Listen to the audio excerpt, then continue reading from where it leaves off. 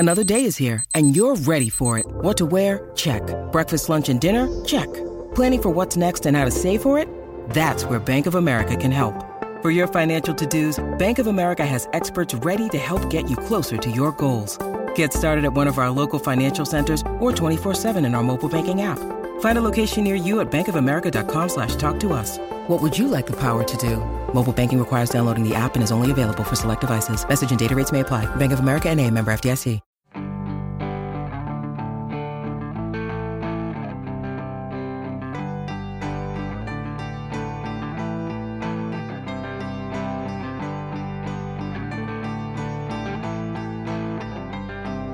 Ladies and gentlemen, boys and girls, welcome back to Basketball Conference, the ACC Football Podcast.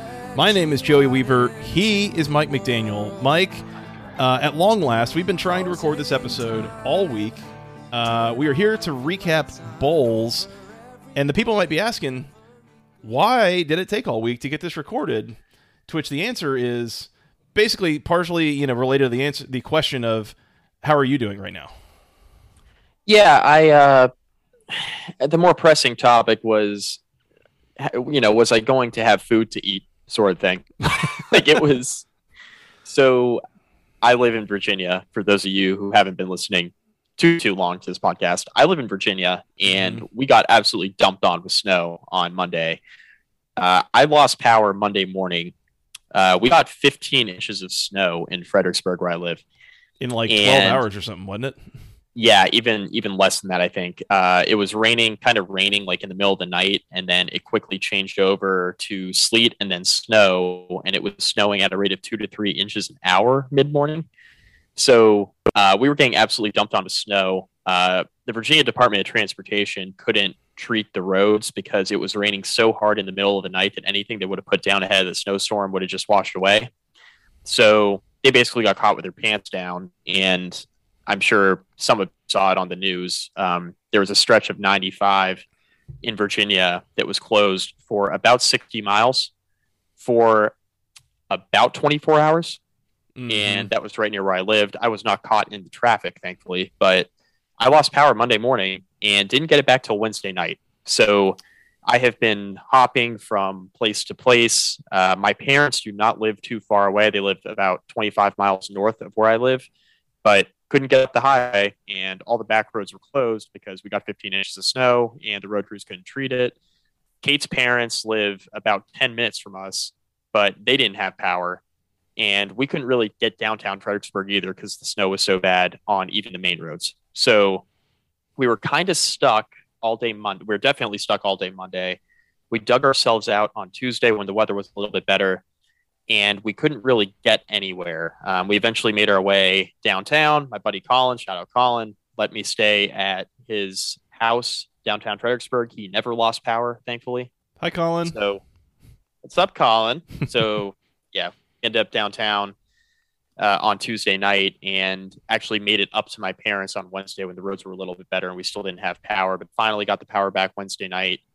But it has been a crazy, crazy week. I'm thankful I have family and friends nearby to help us out. Otherwise, Kate and I would have been scrambling because all the hotels were full as well. Like we tried going that route. That didn't work out. So it was a mess, but got power back, got internet back. Now I'm ready to talk bowl games. There we go. So, yeah, I mean, basically what it all really, really boils down to, Mike, in the absolute perfect tradition of this podcast is technical difficulties. It's just... Bingo. There's a lot of context involved in those technical difficulties beyond us just not knowing how to use our computers. So right. I mean, people were asked, like my boss asked me, how you holding up? I sent him the R. Kelly meme of, I'm fighting for my effing life. That's what I sent him. So that kind of gives you an idea. Yeah. It was. We came back to our apartment Wednesday morning because the apartment complex asked us to open the faucets so the pipes wouldn't freeze because we still didn't have power Wednesday morning. Mm-hmm. And when we walked into our apartment Wednesday morning, it was 51 degrees. And that's kind of where I draw the line. Oh, we ran out of hot water too. No hot water. So we were like, we definitely can't stay here. Yeah. Not a lot of value staying there at that point. No, not at all. Well, I am glad that you found some warmth. I'm glad that your power is back on and things are not fully resolved, but, being more better. Resolved by the day. So yeah, better here as we record on Friday afternoon. Very good. Very good. Mike, we do have bowl games to recap. We have 6 of them. Before we do that, we wanted to go ahead and put this out there. So this is something, Mike, that we wanted to kind of, make a little bit of an announcement of sorts. And this is something that we have alluded to over the last couple of months, once or twice, talking about our plans for the off season. And specifically what we said was that we need folks that are listening to this show to help us out. And it's funny mentioning, that we said that kind of almost in passing. And I don't know about you, Mike, but I had like 3 or 4 people reach out and say, hey, how can I help? Like, hey, what can I do? Which was really awesome, really cool. So Mike, the idea that we had and what we want to do basically comes back to this thing that we talk about from time to time on the podcast of, I'm a Georgia Tech guy. I went to school there. I'm an alumnus of the school, and all that. Mike, you're a Virginia Tech guy. You went there, alumnus of the school, you know the school inside and out, the program, all that. But we don't really have that level of intimate knowledge of the other 12 programs within the ACC. And so what we had talked about trying to do in this offseason was bring on a few listeners throughout the offseason as we try to have you, what we're going to call it is probably tell us about your school. So, we felt like that would be a good way, that you could give us some additional insights. What are the traditions that you have? Tell us about some of the history that we don't know. Tell us about why does your program operate the way it does? What is the budget really like? What are the politics behind the program?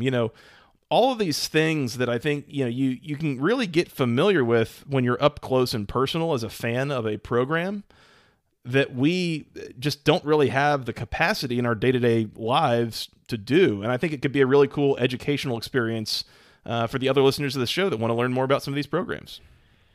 Yeah, definitely. So like Joey mentioned, we just don't have the intimate knowledge for a lot of these schools. Now we can talk about the football programs themselves in any given season. Joey and I try to do that to the best of our ability. And I think for the most part, we've done a pretty good job.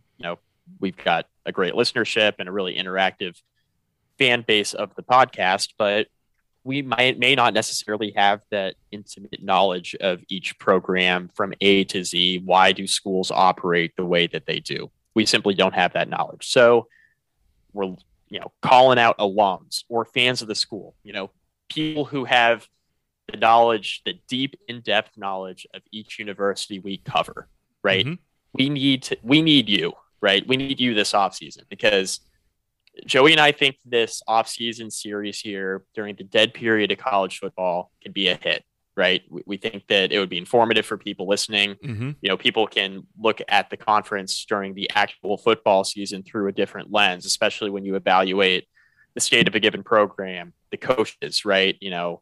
Why didn't that school fire their coach as quickly as a lot of people thought, right? Mm-hmm. And why is the buyout so huge? What are the politics within an athletic department? Why does the school operate the way that they do? We want to try to answer those types of questions. So if you think that you have in-depth knowledge of a university that either you attended or have been a fan of for a really, really long time, reach out to us by email. Joey, what's our email? basketballconferencepodcast@gmail.com. Nailed it. Thank you. Or hit us up in the DMs, right? On DMs Twitter, show account, my account, Joey's account. We always shout that out at the end of each show. So you can reach us. We are responsive in our individual DMs. We're responsive in our show DMs. We're responsive by email. So any way you can reach us, reach out that way. We'll check them all.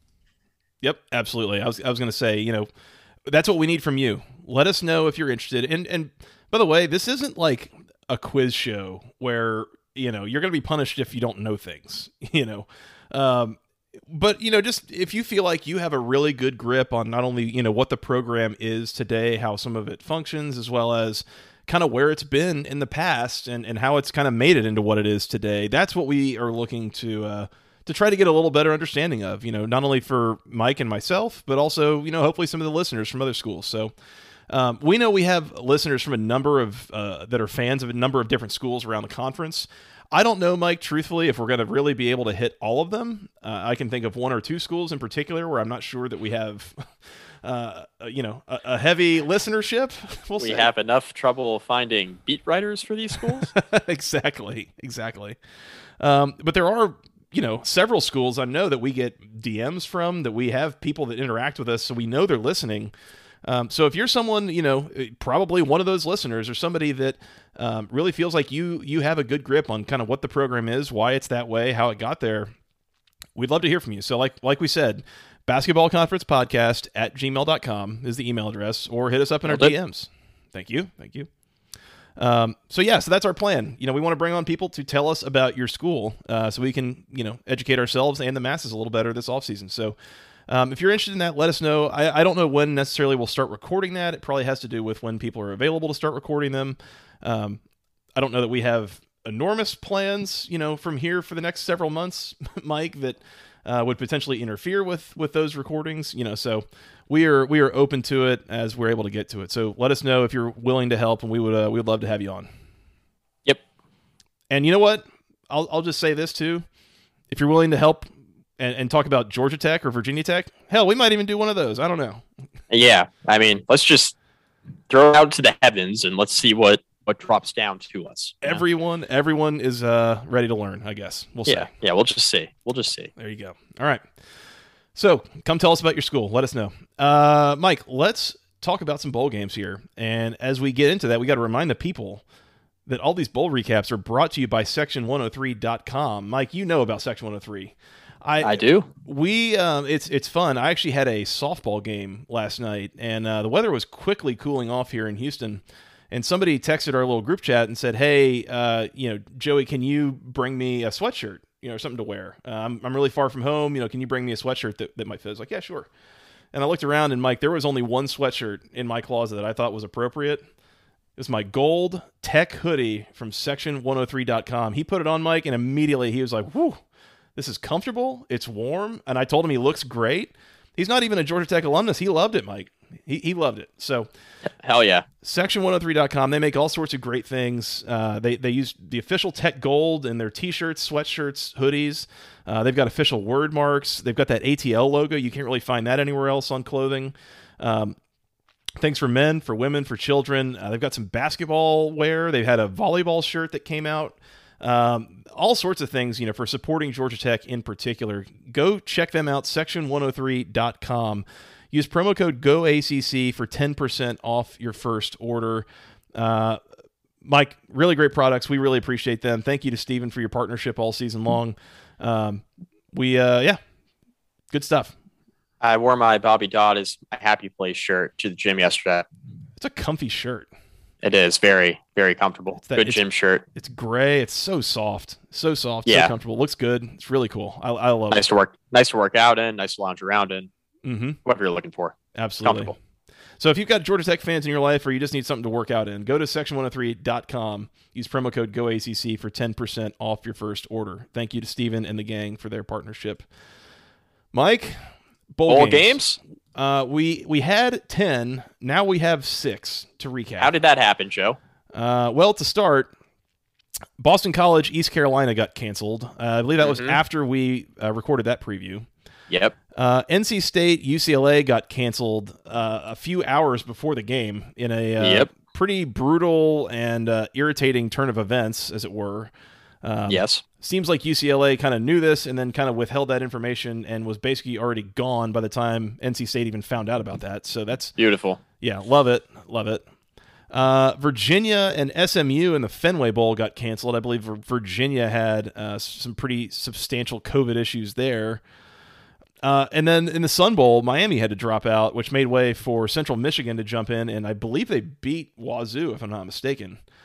They did. So, but really, I think almost more importantly, Mike, that kind of in a way, well, no, never mind. That did not ruin the Barstool Bowl. That was ruined anyways, but, turns out Central Michigan chose to play in the Sun Bowl before Wazoo chose to play in the Barstool Bowl because there's about a 10x payout difference.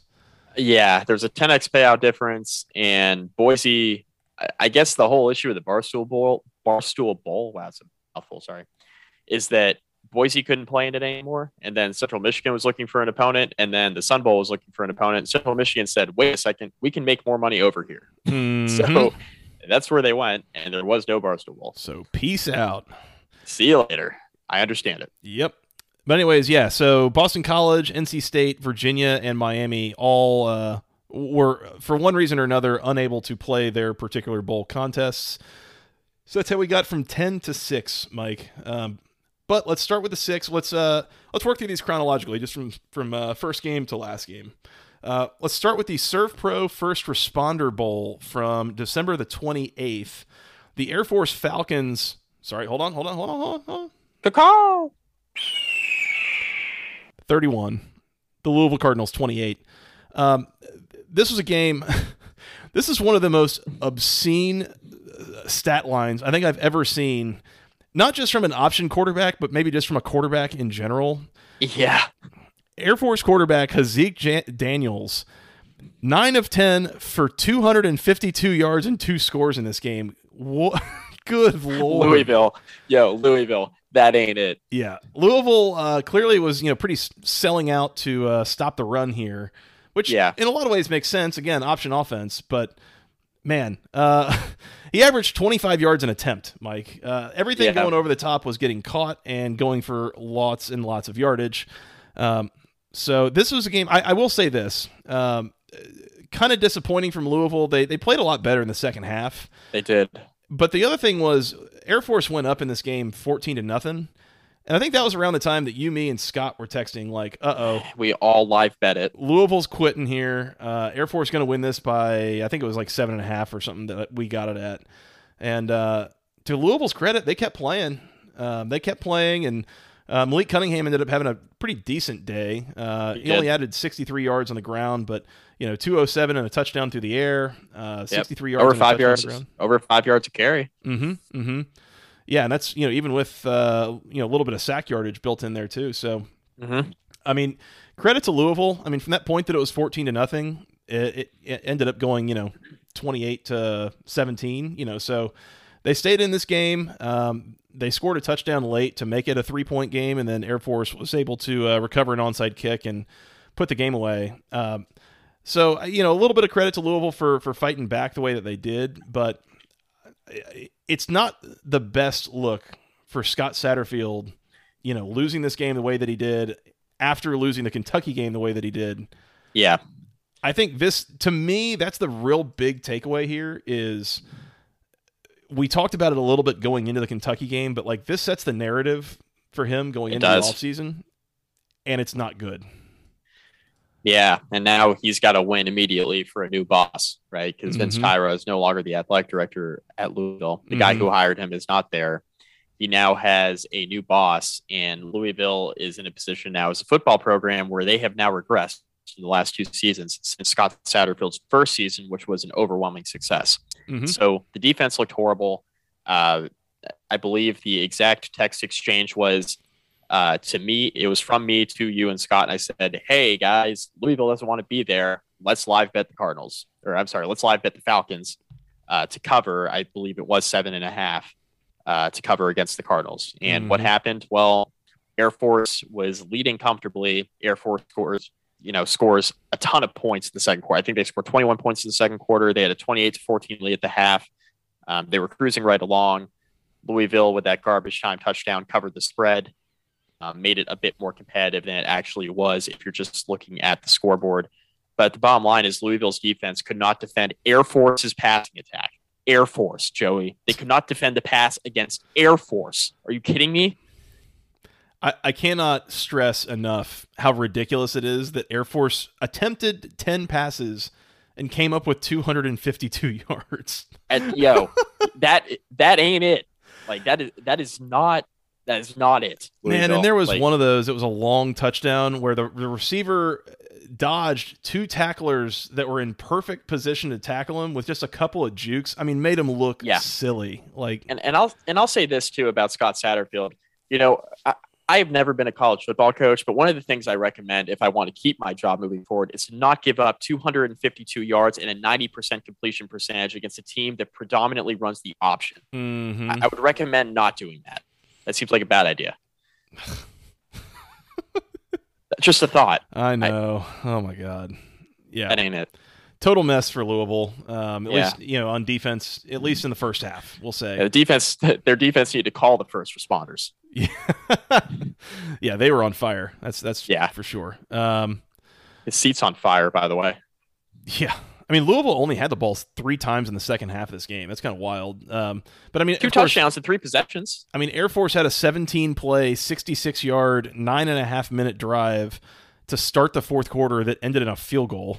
That's sicko mode territory. Excellent. Prime. Yeah. Louisville also had a 14-play, 78-yard, 6-minute and 50-second drive that ended in a turnover on downs in this game. So, yeah, you chewed up a lot of game clock without accomplishing a whole lot on the scoreboard, and that's how you'll end up with a score like this. So, yep. I think that's all I've got here, Mike. Anything else? No, that's about it. I mean, looking forward to next fall. Louisville needs to get it together quickly, or else they're going to be looking for a new head coach. Because I think, just considering the situation with the new athletic director, the fact that the Satterfield experience has been regressing since year 1 on a pretty consistent basis, and now you're going into year 4. Just a lot of parallels to Virginia Tech. Mm-hmm. Had a really nice start to his tenure, then flirted with another job, and now his teams aren't any good. And the only thing that's different is now he's got a new athletic director to report to. Yeah. They just, I don't know. There's some things I think that historically there's a script or a playbook for winning at Louisville, and for the most part, he's not following it. And this is kind of where you end up. Is it might not matter how good of a football coach you are if it's not a fit at this program. So, oh well. We'll continue to monitor that. I think I know where this is headed, but I've been surprised before, so we'll see. Air Force 31. Sorry, the Falcons 31. The Louisville Cardinals 28. Let's keep moving here, Mike, to December 29th. And not? Well, the Cheez-It Bowl. Okay. Well, that's better. We'll do it that way. Start there. Okay, that's better. The number 19 Clemson Tigers 20. The Iowa State Cyclones 13. This was a good game. It was fun, and you could tell how excited Clemson was to win it the way that they did. Yeah. It was not the cleanest played game, you might say, but ultimately, I mean, Clemson's defense was really pretty stifling for Iowa State. I mean, the Cyclones end up with 270 yards of offense. Of the 13 points they scored, 3 of them were on a field goal on a drive that went no yards after a DJ Uyunglele interception. They struggled to move the ball the entire game. They had 14 first downs. They went 6 of 15 on third down. Just not a great offensive day for Iowa State thanks to Clemson's defense. And that was really the story here, I think, as Clemson wasn't particularly prolific on offense either. Yeah, the reason why I locked up Clemson when we were previewing the Cheez-It Bowl is because I thought Brock Purdy would have a really, really untimely turnover. Mm-hmm. And let's fast forward to the middle of the third quarter. It's 13-3 Clemson and pick 6. There it is. Mm-hmm. And I watched that happen, and you know what I said, Joey? There it is. There it is, right on schedule. And Clemson went up 20-3, and Iowa State, they kicked a field goal. They scored a touchdown there in the fourth quarter to make the score look a little bit more appetizing. But this was a pretty dominant Clemson performance here, and the offense was not very good. Cade Klubnik's coming in as a freshman quarterback, 5-star for Clemson. I think there's a pretty decent chance he could be the starter next year because DJ Uyunglele he just never progress this year at all. And it was a really disappointing year after kind of the promise that he showed in 2020 with some of his performances when Trevor Lawrence was in the COVID protocol. Mm-hmm. And he just never really kind of lived up to the hype that a 5-star quarterback brings along with him. Right. And he kind of looked every bit the part. It was like, okay, they're going to be same old Clemson. Well, Clemson won 10 games in spite of him. Right. Mm-hmm. And they had a really good defense, and the running game got better as the year went along. And the passing game was just kind of so all year. And a lot of times it was more bad than it was mediocre. But the rushing part of their offense got better as the year went along. The running game did well for them here in getting this win. but Clemson behind a really strong defense won 10 games in a down year. Mm-hmm. So if that's going to be your off year, that's fine. Yeah. Credit to them. I mean, yeah, if that's as bad as it gets, like, doing okay. Perfect. Yeah, perfect. I mean, we've talked before, though, about the number of coaching changes happening right now on this staff that had otherwise been almost entirely consistent for this entire run that they've been on. Yep. This is the inflection point to me of either, sure, like Dabo is definitively like one of the best coaches in college football and program builders and all that, and Clemson's just going to keep on being what they've been under him, or maybe they come back down to earth a little bit and now they're only going 10-2 every year instead of 12-0. Right. So it's possible. It's possible. Yep. Did you see how this game ended, by the way? How did it end, Joey? So Iowa State gets the ball back with about 1:41 left. Mm-hmm. Needing to drive down, trying to go tie the game. They're only down a touchdown. They pick up a first down. They pick up a first down at their own 28-yard line. So they're still on their own end of the field. Second timely turnover. Yeah, no kidding. It's 4th and 2 at their own 36. Brock Purdy goes back to pass, scrambles. He's like 2 or 3 steps past the first down line. I'm sorry. Definitively has a first down. And then somebody put their helmet on the ball or something like that. Somebody knocked the ball out. Kind of flailed backwards a little bit. It goes backwards, and Brock Purdy goes back and jumps on it, and now he's back behind the first down line. And that's a turnover on downs, Mike. That is how you lose the game. And Brock Purdy has had so many of those plays in his career where everybody's like, you know what, Brock Purdy, you see these passes he makes, like, man, he's really good. And then he makes a play like that, or the pick six. And it's just like, yeah, that's why Iowa State's 7-6 instead of like Big 12 champion Iowa State, which is what a lot of people picked them to be coming into the year. Mm-hmm. Yeah, I'm not so sure about Brock Purdy, but No, I'm, and people were like questioning Matt Campbell. I'm like, I'm a bit more comfortable with Matt Campbell than I am Brock Purdy. I think the two of them moving on from one another might be in everybody's best interest. Maybe not the worst thing. Yeah, at this point. Yeah, right. So, anyways, that's all I got here, Mike. Good for Clemson. You don't want to draw this out another 4 or 5 minutes so we can avoid talking about Virginia Tech? Yeah, you know what? I felt like I did my best delaying the inevitable talking about Virginia Tech by having huge, snowstorm come in, lose power, not have any way to record for 3 days. I thought that prolonged it enough. So we can finally talk about Virginia Tech. It was either talk about Virginia Tech's bowl game or run the weather machine. And yeah, okay. All right, good deal. The weather machine would have played better defense. Yeah, let's go ahead and talk about that then. Clemson 20, Iowa State 13. Clemson wins the Cheez-It Bowl. That also broke an ACC bowl losing streak that went back to 2019, by the way. So that's, good stuff there. Good Lord. It actually turns out that streak included the New Era Pinstripe Bowl earlier in the day, where the Maryland Terrapins 54, the Virginia Tech Hokies less than 54. Only about 10 points on that game. Mike, how we feel about this? I mean, to be totally transparent, it was kind of Virginia Tech didn't field a competitive roster. I don't want to just be excuse making here, but nobody on the 2D play in this game really. I mean, they had a handful of starters, period. Not even just on one side of the ball or the other. A handful of starters, period, that played, and then most of the 2 deep either opted out or, had, some sort of illness, non-COVID related, or was just nursing an injury, what have you. I mean, so the roster that Virginia Tech put on the field in this game just was not a very competitive one. I mean, it's fun for the memes that Virginia Tech lost this game by 44 points, but anybody who has been paying attention to college football this season, and you look at Maryland season, you look at Virginia Tech season, knows that like at full strength, Maryland is not 44 points better than Virginia Tech. No. Like, could Maryland beat Virginia Tech? Of course they could, right? Could Virginia Tech have beaten Maryland full strength? Of course they could. But I think we all know that the 44-point outcome here is not really a fair indication of one team being outright better than the other. It's just they had more warm bodies that day, so to speak.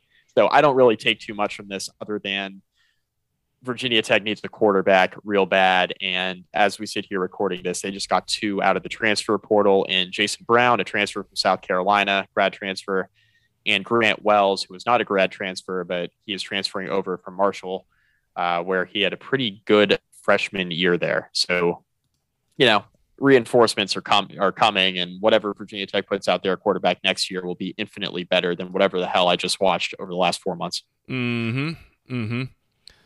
Yeah, I mean, if you just go look at like the stat sheet for Virginia Tech's quarterbacks this year, not great. No, not even good. Yeah, and especially with good. Braxton Burmeister gone, like you almost needed like warm bodies to come in there and play quarterback. Like really, yeah. Yeah, not great for the Hokies. My only thought on this game, Mike, was I picked the Hokies to win this game outright on the preview, which was just a slight mistake that I realized at some point in the middle of the second quarter, as Maryland has run a punt back for a touchdown, and then has a 70-yard touchdown, and they scored a lot in this game. Yeah. But the thing that I think I miscalculated was that roster quality, because a lot of these names that were being said on the broadcast and guys that were doing things are like, oh, I've never even heard of that guy. That's got to be a freshman. That's got to be a walk-on. Like, yeah. Virginia Tech brought a knife to a gunfight in this game from a roster standpoint, and if I had known that, I would not have picked him. Love J.C. Price as they might. There's only so hard that you're going to play for him if you're just not gifted with talent by God. So right, correct. That's correct. That is correct.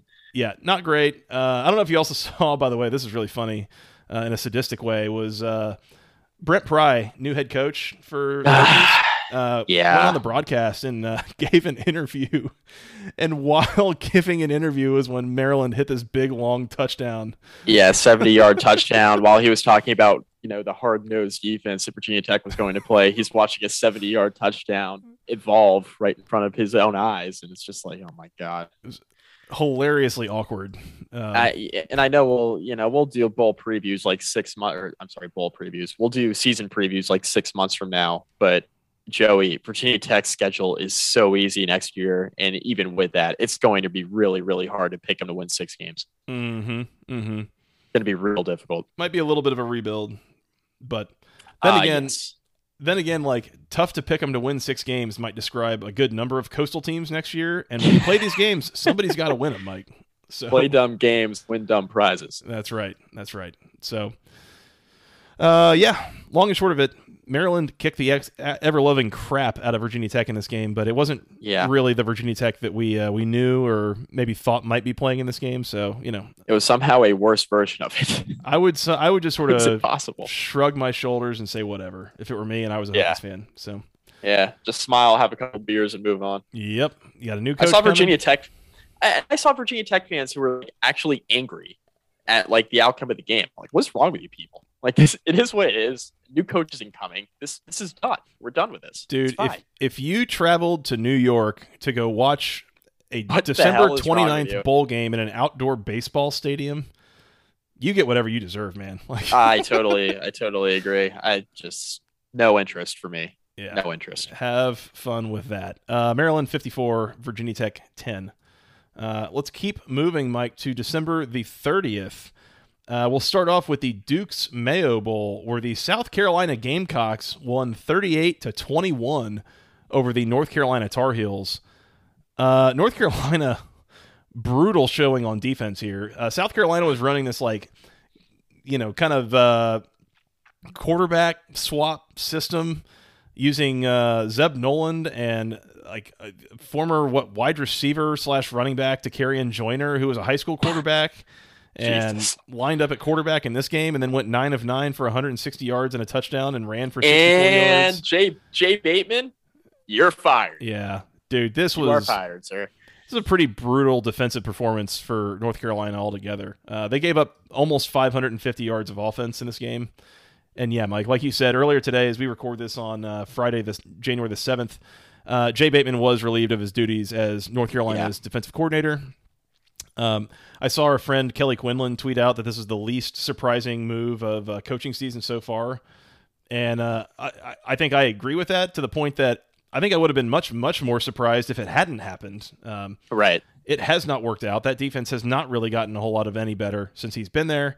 And this was just another example of, some defensive incompetence, we'll say.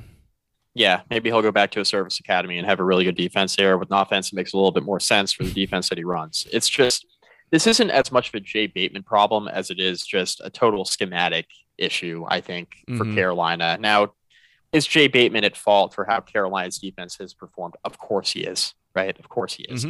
But I don't think he's a bad defensive coordinator. I think there are a lot of other elements at work here. So that's my 2 cents. As far as the actual game is concerned, if you're letting a converted quarterback complete all 9 of his passes for 160 yards and a touchdown, like, that is a major issue. That is a fireable offense. So I understand why Carolina elected to move in a different direction. There is not a single school in the entire college football landscape that college football experts were more wrong about than North Carolina. I mean, myself included. People were, but I even thought they would. I mean, I didn't pick them to win the Coastal. I picked Miami, which was even more wrong, but a little bit more correct than picking North Carolina somehow. I even thought that Carolina would win like 8 or 9 games. I didn't think they would be quite as bad as they were. I just thought that talk about them potentially making a playoff, which was out there in the preseason, talked about them winning 10 or 11 games. I just didn't see it. The fact that they were being referred to as a defense that could be in the top 20 nationally this year was absurd to me. The notion that they would be able to bring in Ty Chandler at running back and replace not one, but 2 1,000-yard rushers, I thought was a leap. And then the receiving core never evolved outside of Josh Downs all year. Never evolved. I mean, it was, and Sam Howell had a very good year considering the weapons or lack of weapons that he had. He had a very good year, under the circumstances, but the team as a whole was real bad. We know Sam Howell now, of course, moving on to the NFL. He announced that shortly after the bowl game, but this is, if you had told me at the beginning of the year that South Carolina was going to play against North Carolina in the Belk Bowl and beat them by 17 points, we would have thought that you were smoking something, right? Yeah. How did this even happen? South Carolina, first-year head coach, no expectations. I think their win total in Vegas was 2.5 or 3, right? And they go into the Belk Bowl and beat Carolina, a preseason top 10 team, by 17 points in a game that really, quite honestly, wasn't even that competitive. I mean, come on. This is, and I got some questions too about Mac Brown. They are recruiting great at North Carolina. That's not their problem. They're the shiny toy. They got the cool uniforms, all that, but the coaching is a problem right now. Yeah. And you wonder if there's another year of this, maybe they don't fire Mac Brown, but maybe it's like a forced retirement type situation where they try to move in a little bit different direction or tweak some things, because man, this is just not what anybody thought. I mean, that's kind of, it's hard to imagine given like the fanfare and the level of excitement I think there was in that alumni base and everybody when he was brought in. And yet, like, I mean, like you said, I mean, it looks great on the stat sheet from a recruiting standpoint, but like translating that into results in the field has not gone well at all. By the way, Sam Howell finishes this year being sacked. Let me check the number one more time. 49 times. That is third worst in the country. Only Liberty and Akron gave up more sacks this year than North Carolina did. Yeah, that's bad. Mike, in 2020, they were bottom 10 in the country in sacks allowed. And in 2019, Sam Howell's freshman year, if it will load, I'm sure it wasn't a very good ranking either. Let's just say that. Right. Yeah, Sam Howell, I don't know, man. Like, there hasn't been development there. He hadn't gotten any better, I don't think. And like you said, I mean, the receiving core, it's been Josh Downs or nothing, it feels like, all year. And this is probably the team in the ACC that I am the most disappointed by. From preseason expectations to what ended up happening on the field. Like, man, it's not great, and it's not just the defense. Like, the offense has been problematic too, and I mean, I don't know. Like, the way that this all kind of came to be, and this game in particular, like, it's concerning to me. It's concerning, and it's not good. I tend to think that if you're a North Carolina fan listening to this, you're not yelling at your radio saying, "Well, I'm not concerned." Like, I'm guessing you're concerned too. So right. Like, be honest with yourself. Like, going 6-7 when you were preseason top 10 is concerning. Yeah, I feel like next year is pretty much definitely going to be a put up or shut up year for Mack Brown. Who the hell is winning the Coastal? I have no idea. You've got like 4 new coaches with 7 programs. You've got a Georgia Tech team that should have a new coach by now, but doesn't. Right. A Duke team with was one of those new coaches. Like, I have no idea. I have no clue. It'll be interesting though. I mean, Miami and North Carolina will be the 2 most talented teams in the division for sure. We'll have to see if maybe North Carolina can make it happen next year. I don't know. We'll see. Yeah, we'll see. Anything else here, Mike? No, I think we're good. Yeah. South Carolina 38, North Carolina 21 in the Shout out Shane Beamer, baby. Shout out Shane Beamer. He took that mayo bath. Yeah, he did. I wish that were like a euphemism or something. It's not. They literally filled the cooler with mayo and dumped it on him. That's a thing that happens. We're gonna leave that alone. The Peach Bowl, Mike, on the evening of the 30th. Michigan State, the number 10 Spartans 31, the number 12 St. Nick Patty. Yeah, the number 12 Pitt Panthers 21. Pitt loses this game by 10, but if all you see is the final score, that does not tell you the whole story at all. Now, so first of all, let's start here. So Kenny Pickett doesn't play for Pittsburgh. I don't think I blame him. Whether I agree with this or not, somebody's probably going to take him in the first round or so of the NFL draft. So yeah, protect yourself. Don't get hurt. Because what happens sometimes, Mike, is then your backup goes out there, throws 5 passes, and does get hurt. Breaks his collarbone. And now third stringer Davis Bevel, I think. I think it's Bevel. I don't know. It could be anything. Davis Bevel. Third stringer comes in, and by the way, Mike, he just casually went 14 of 18 for 149 and a touchdown. Yep. He did also have a pick, which was kind of a meaningful one towards the end of the game. It was. Yeah, definitely was. But yeah, Pitt got out to a 21-10 lead at halftime in this game. And largely seemed to be in control all through the second half. And then Michigan State in the fourth quarter just went on a tear, basically. They had 3 drives, 2 drives really, went 13 plays, 70 yards, touchdown, 11 plays, 71 yards, touchdown, took a 3-point lead. And then on the ensuing drive, Pitt is in field goal territory, ready to kick a field goal and tie the game, maybe send it to overtime. And Davis Bevel picked that moment to throw a pick that was run all the way back for a touchdown by Michigan State's defense. And that's how the Spartans win this game by 10 points. This one kind of slipped through the fingers of Pitt, but it sucks. It wasn't an easy loss to digest, but credit to Pitt, man. Like, without Kenny Pickett and then Nick Patty goes out, like, to be in position where they were. And I mean, the way that defense played in particular, I was really impressed with Pitt, at least through 3 quarters in this game. I thought they played really well, and they were ready to surprise me and win the game. Yeah. I mean, kind of impossible circumstances when your third string quarterback is now thrown to a fire in a bowl game against a top 10 team, right? Mm-hmm. I mean, pretty impossible circumstances. Michigan State didn't have Kenneth Walker III in this game, their star running back, and it showed, right? They non-sack adjusted, but 36 carries for 56 yards as a team. Michigan State really struggled to run the football. Pitt's defense has been good against the run this year, though. Mm-hmm. So definitely want to be clear with that. It wasn't all Michigan State missing Kenneth Walker III, but we got to mention it. That was a significant loss. Yeah. And Pitt missed Kenny Pickett here, but only to a certain degree. I mean, I thought Bevel played pretty well. I thought Pittsburgh ran the ball better than I anticipated. It took him like 32 carries to get to 104 yards, but Bevel had negative 30 yards when you take into account sacks, right? So they ran the ball a bit better than the raw stats indicate. And like you mentioned, they had a lead in this game 21-10, and obviously the pick six ended up being huge there late, but Michigan State really just started throwing the ball a lot better in the second half. Peyton Thorne was much more efficient, finished 29 of 50 for 354 and 3 touchdowns. That's one of those things where it took Michigan State's offense a while to get going without Kenneth Walker III. And once they did, I think the question was going to be whether or not Peyton Thorne could be less of a game manager and more of a guy who can go out there and win the game with his arm. And he was able to do that. We knew coming into this game that this was going to be a tough matchup for Michigan State's secondary. But we were going into that thinking that, man, they had trouble against some really good quarterbacks in the Big Ten this year, and they would struggle against Kenny Pickett.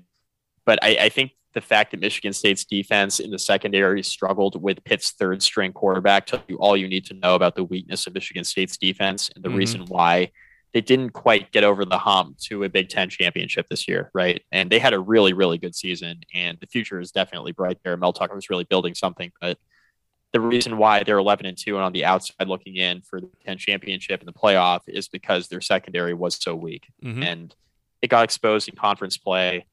Again, 11-2 is 11-2, really good year, but we saw it once again in a bowl game against a third string quarterback. Like, that's the reason why they were what they were this year. But to get the win in the bowl game without Kenneth Walker III is significant, but Pitt played well too, considering the circumstances, and it's unfortunate it slipped away. Yep. Yeah, I mean, again, I thought Pitt acquitted themselves really well here. There were a lot of really good moments. They had a scoop six, a strip sack scoop six, basically to start the third quarter.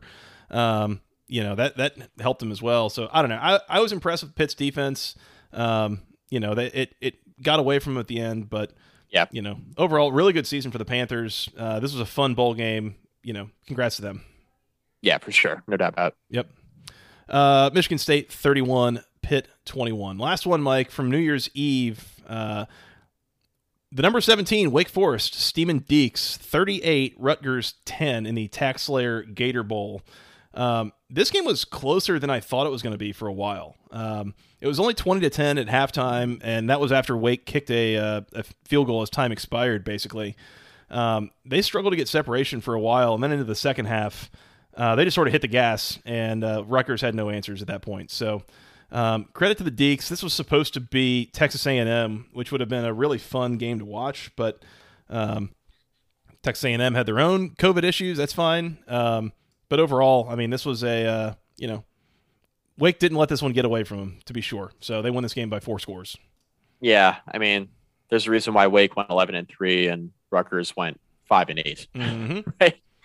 We saw that, or why they were 10-3 and 5-7 respectively going in, and why Rutgers, the only reason they got into the Gator Bowl is because A&M couldn't play in it, right? And you saw that, like you mentioned. I think Wake knew they were the better team and just kind of slogged their way through the first half, and then it was pretty clear who the better team was in the second half. It was even pretty apparent the first half who the better team was. Wake just didn't separate, mostly because I was trying to figure out if they wanted to be there, right? Because I think they knew they'd beat Rutgers, kind of rolling the helmets out there. So I think that was kind of part of it.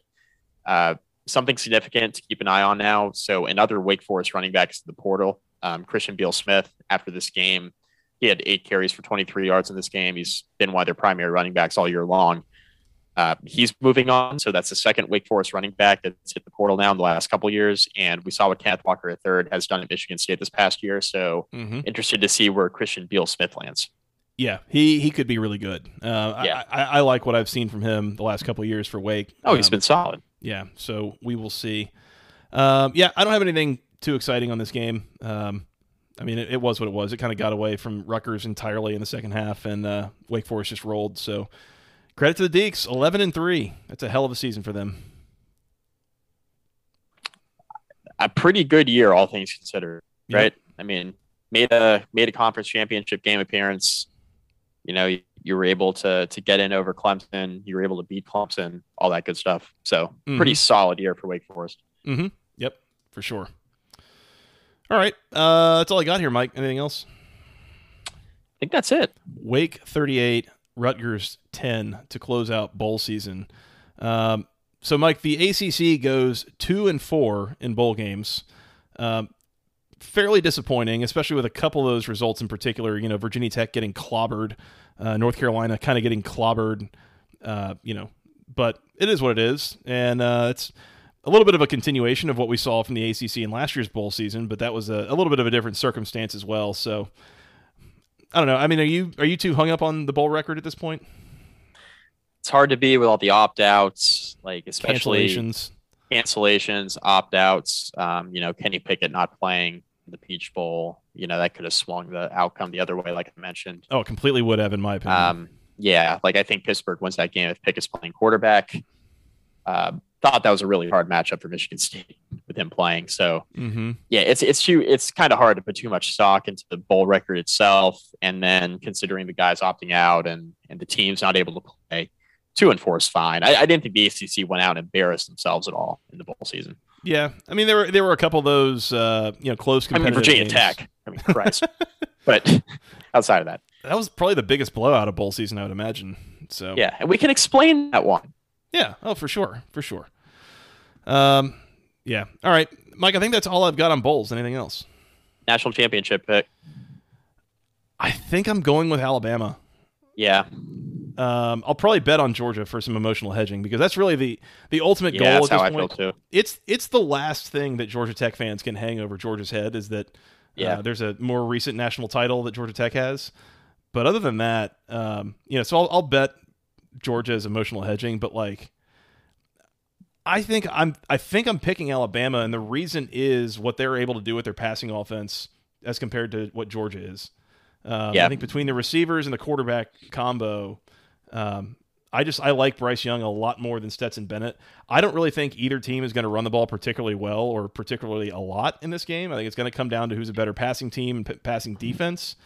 And I think Georgia's, the holes that they have on the defense, if you can even call them holes, are in the secondary.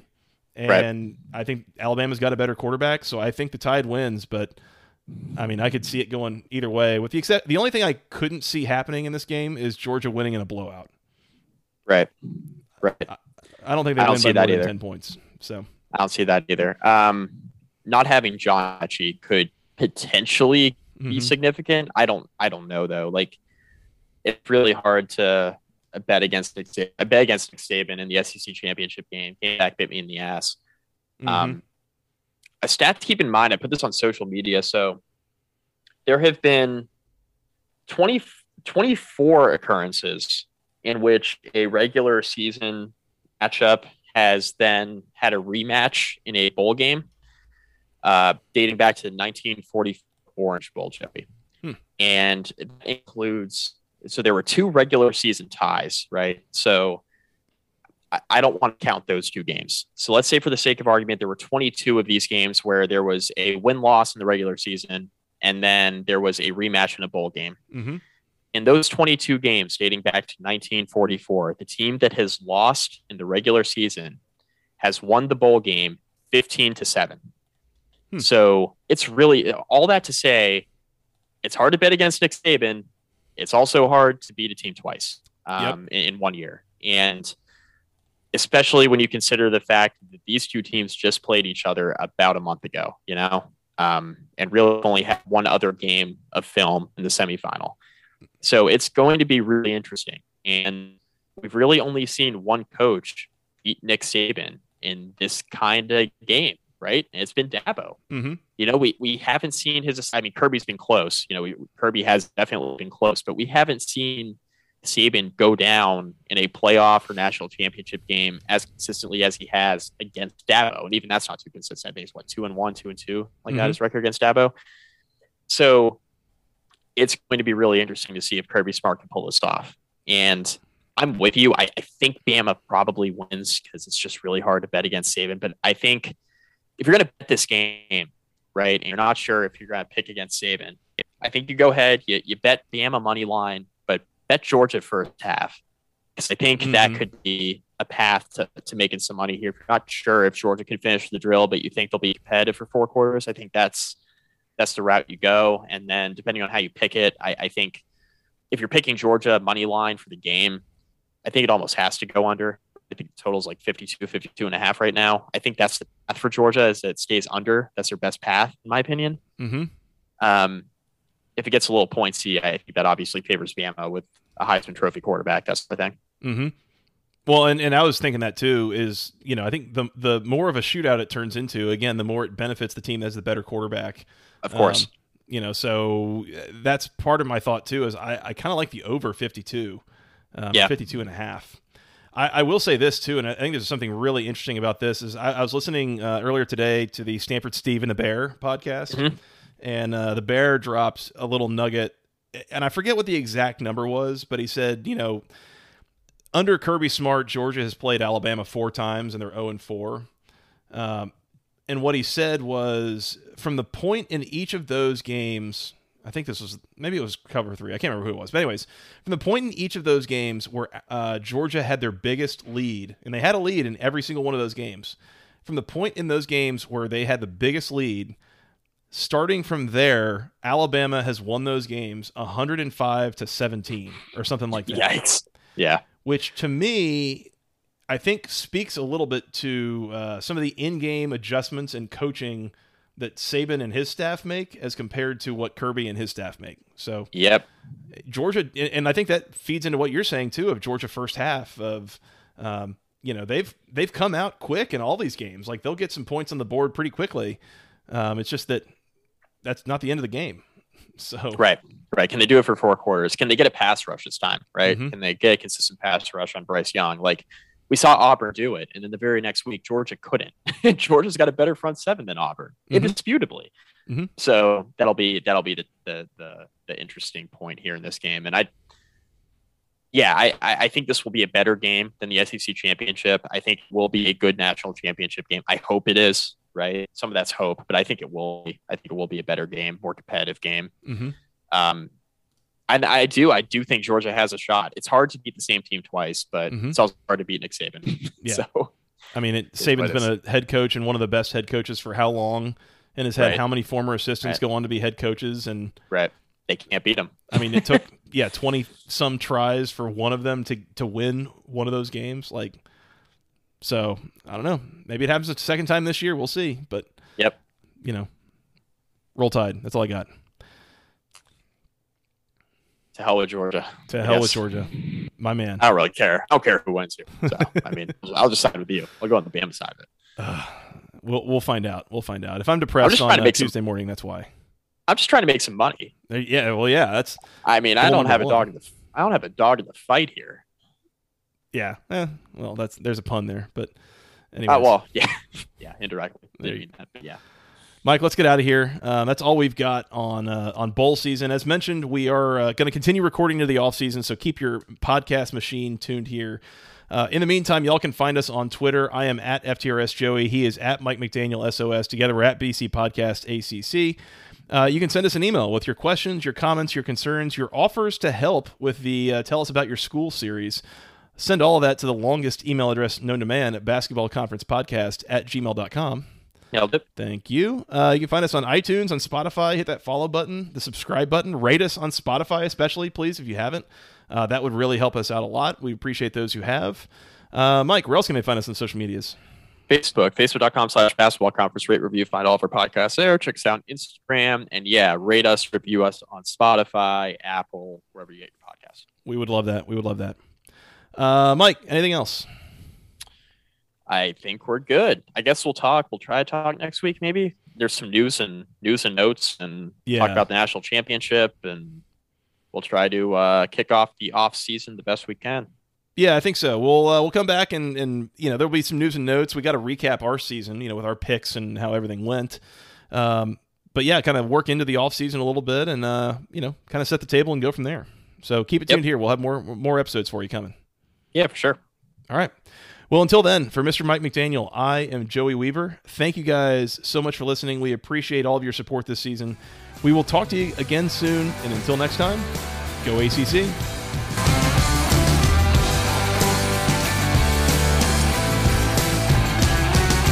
Closing time.